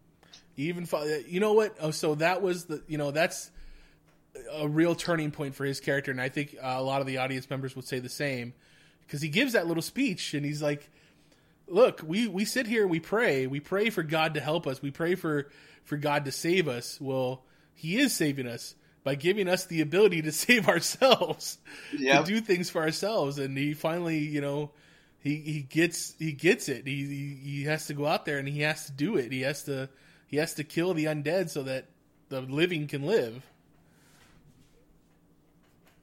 So definitely a good character development for his character, for Father Gabriel, which means he is probably going to die soon. And I want to say that montage was pretty cool of everybody just hacking up zombies. Did you think that? You know what I got from that? I got very much House of the Dead. It was like this video game where they're spinning around and just killing things. Even Rocky had a montage. And then Glenn and what's her face were able to save Maggie, so that was good. Totally thought, thought we were gonna see Glenn die again. Yep. But we had Abraham and Sasha come to the save with the automatic assault rifles, totally mowing down zombies. That was pretty awesome. So, okay, at the very beginning of the episode, which we kind of skipped over, but Daryl and Abraham and Sasha were all being cornered by Negan's guys. Which was very funny because you got the Abraham line of "Who's Negan?" his "Who's Diana?" line, or Deanna. But it was the lead guy in that group was totally like, you're just gonna have to sit there and you're gonna have to eat the shit. You're just gonna have to do it, and you're just gonna have to do what we say and blah blah blah. And you're just wondering, like, how is it they're going to get around these guys? What's going to happen? And all of a sudden, they just blow up. And all I could think was that I think that if someone were to shoot an RPG into a bunch of motorcycles that close to someone else and a fuel truck, there would have been a much bigger explosion. And Daryl and Abraham and Sasha would also be dead. There'd be barbecues. Oh, yeah. But so the whole idea was that the leader of that group told the one guy to take Daryl to the back of the truck and search it from the back to the front for whatever items they could use. And at some point back there in the back of the truck, Daryl kills the dude. Which, okay, I'm fine with. Daryl is a badass, and we've made him that way since day one. But, like, he totally kills that guy and nobody sees it. I know. And then I was thinking the same thing. I would think that the RPG would be sitting in the cab where they were all sitting, but it seems like it must have been in the back of the truck, just hanging off the back of the truck, because you would think they would have saw Daryl climb into the cab, grab the RPG, and then point it at the motorcycles. Yep. And, hanging an RPG on the back of the truck, that seems safe. Yeah. Not safe at all, really.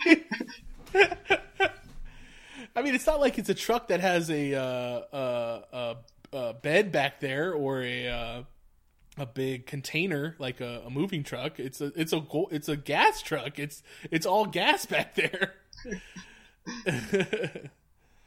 So they get the gas truck back to Alexandria, and they start to pour the gasoline into the lake, the man-made lake right there in the middle of Alexandria. And to light it up, instead of just throwing a match, a lighter, something simple, Daryl decides, nope, I'm going to shoot another RPG into the lake and catch it on fire that way. Now, if I remember correctly, when Abraham picked that up, I think they had a total of 4 RPGs. Daryl has now used 2, wasted at least 1. So that leaves 2 for whatever problems they come up for in the future, which we already know one of those problems is going to be Negan. Yep. How do you feel about that? Him using an RPG to light the lake on fire? It was a waste. But I mean, the way I was thinking, I was like, well, you want to attract as many zombies as possible. So if, there's a loud explosion, the zombies are going to follow the explosion.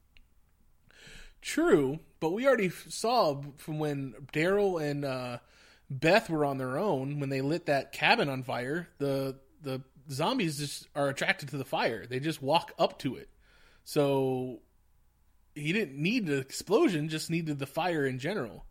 Which I always thought, like, why, when you're in the middle of a herd like that, why not light one of them on fire? It seems like it'd be a really useful way of one, distracting a good part of the herd. 2, you catch one zombie on fire, you're more likely going to catch more zombies on fire. And eventually their brains will boil and they'll die, because all you have to do is damage the brain and Yep. They're done. However, then you do have a flaming zombie coming at you, possibly. Which is too risky. I guess it's just a little too risky. So, how do you feel at this point in season 6, if that's what we're on? One of the main selling points of the show of The Walking Dead since season 1 is that anybody could die. Any character could possibly die, a main character. Do you really feel like any one of the main group now could possibly die? Okay, so I don't think they're going to follow the comics. I don't think that Negan is going to kill Glenn, because we've had too many scare tactics for Glenn. This being number 2 for this season. Right. So if they were to kill him off, I don't think it would have as much impact on us as viewers. But see, I think that's okay. I get what you're saying, and I totally agree that could be happening. But I also think that that's why they're doing it, so that it won't have as much of an impact. If you think about how much of an uproar it was after he supposedly died the first time at the dumpster, that totally it got people up in arms. But then you find out he's alive, so it's like, okay, well, we're safe. Shit, you cut and out. This time he's about to get killed by a whole bunch of the zombies, and then Abraham and Sasha mow him down with machine guns. It's like, okay. By the time it comes around to the Negan actually killing him with Lucille, maybe there won't be as big of an uproar and people won't be as upset. Like, they'll be upset that the character's gone, but they won't be like, oh my god, I can't believe it, I don't want to watch this show anymore. You know what I mean? Right. I don't know. It'll be less shocking and it will be less blunt. I don't know. I feel somebody's still going to get Lucille, but I have a feeling it might be either Daryl or it might be Abraham. I really don't see them killing off Daryl. I mean, the internet meme is an internet meme for a reason. I feel like I really don't feel like anybody in the main group. So like Glenn, Maggie, Carol, Rick, Carl, Michonne, I believe that they're all safe. Abraham, Eugene, what's the Spanish chick's name? Rosita. They could possibly die. I could see them biting it, but I feel like that main core group is going to be safe for a very long time. Okay. I mean, who's the last main death that you can remember? I think, was it Tyrese? Yeah. Because I don't count Deanna. Deanna was, an Alexandrian. All those people, everybody that, even Tyrese, wasn't there at the beginning. He showed up in season 3, season 4? Season 3 when they're in prison. Yeah, season 3. I mean, he showed up with Sasha. Yep. I don't see, Beth would probably be the last main character that died. That's been there since she came in season 2. Yeah, on the farm. Yeah, on the farm. I feel like they need to throw in a very shocking death here soon, or else it's going to be that there's not going to be a chance that any main characters die anytime soon. You know what I mean? Right. Do you think this show's starting to become like Game of Thrones? Again, anybody could die? I think that's what needs to happen. I think Game of Thrones still does that, where any character could possibly die at any moment. Whereas this show, I feel that we are very safe with the main. Was it 6? So it's Rick, Carl, Michonne, Carol, Glenn and Maggie. Glenn and Maggie being safe. Morgan might die, but he's a fan favorite. But he seems like he's been there since the beginning because he was in episode 1. But he was only in up until this season. He was only in 3 episodes, 4 episodes. Right. So he's a fan favorite, but he could very much die at any moment. Well, and I guess you do have the source material. Like, this character hasn't really died off, so we might, we have to keep him alive until this point, I guess you could say. Right, like you're speaking about, like Glenn. Yeah. Right. We know that in the comic book he died this certain way. We kind of want to keep him to that point where he dies that way. However, you got characters like Andrea that died in the TV show, not the way that she's still alive in the comic book, right? Yeah, she's still alive. Yeah. And she kicks a lot of ass. Well, she's what Sasha has become. Yeah. A really good sniper. Yeah. So I don't know. I really feel like they need to kill off a main character here soon. Do you think tonight's do you think this following episode we'll see Negan finally? I really don't think that he's going to show up for a while.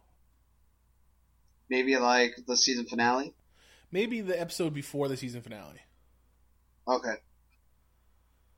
So, yeah. Robert Kirkman did say that he got goosebumps watching Jeffrey Dean Morgan as Negan.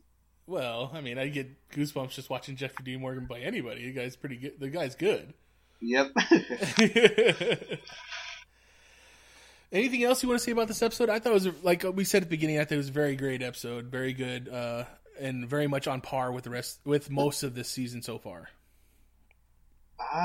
Yeah, this episode redeemed itself for, the shitty mid-season finale, picked it back up, so I hope the rest of the season is pretty exciting as this one Has been. Me too. I think it's good that the rest of Alexandria has stepped out of their state of fear and took up arms and decided to take their fate into their own hands.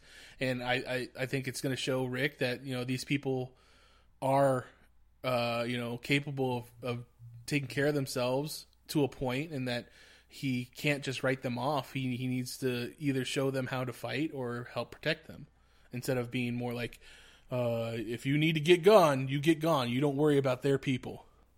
Exactly. So, cool. I am good. How about yourself? I am good as well. And before we say our goodbyes, I do want to say happy birthday, Mitch. Well, thank you, Daniel. I appreciate that, and happy belated birthday to you. I did subtitle our last episode that, though, so just so you know, I don't know if you saw that. I saw it, and thank you. Good, thank you. I appreciate it. But having said that, Daniel, why don't you go ahead and give out your Twitter handle? It is Daniel Von Helvet. And I am at agent_of_the_bat. I expect to hear some mean tweets at me about all the things that I have said today. And just to reiterate, X-Men: The Last Stand is the better of the three movies. Blasphemy! Also, you can find us at Geek Elite Radio on Twitter, Geek Elite Radio on Facebook, and geekeliteradio.com is our website. So with that, also check out our sponsor for this episode, Mobius Leather. They are found on Facebook. Any customized leather projects you want, you can see them and tell them Geek Elite Radio sent you. But until next time, this has been Televised Heroics on the Geek Elite Radio Networks, saying... Geek out. We now return you to your regularly scheduled program.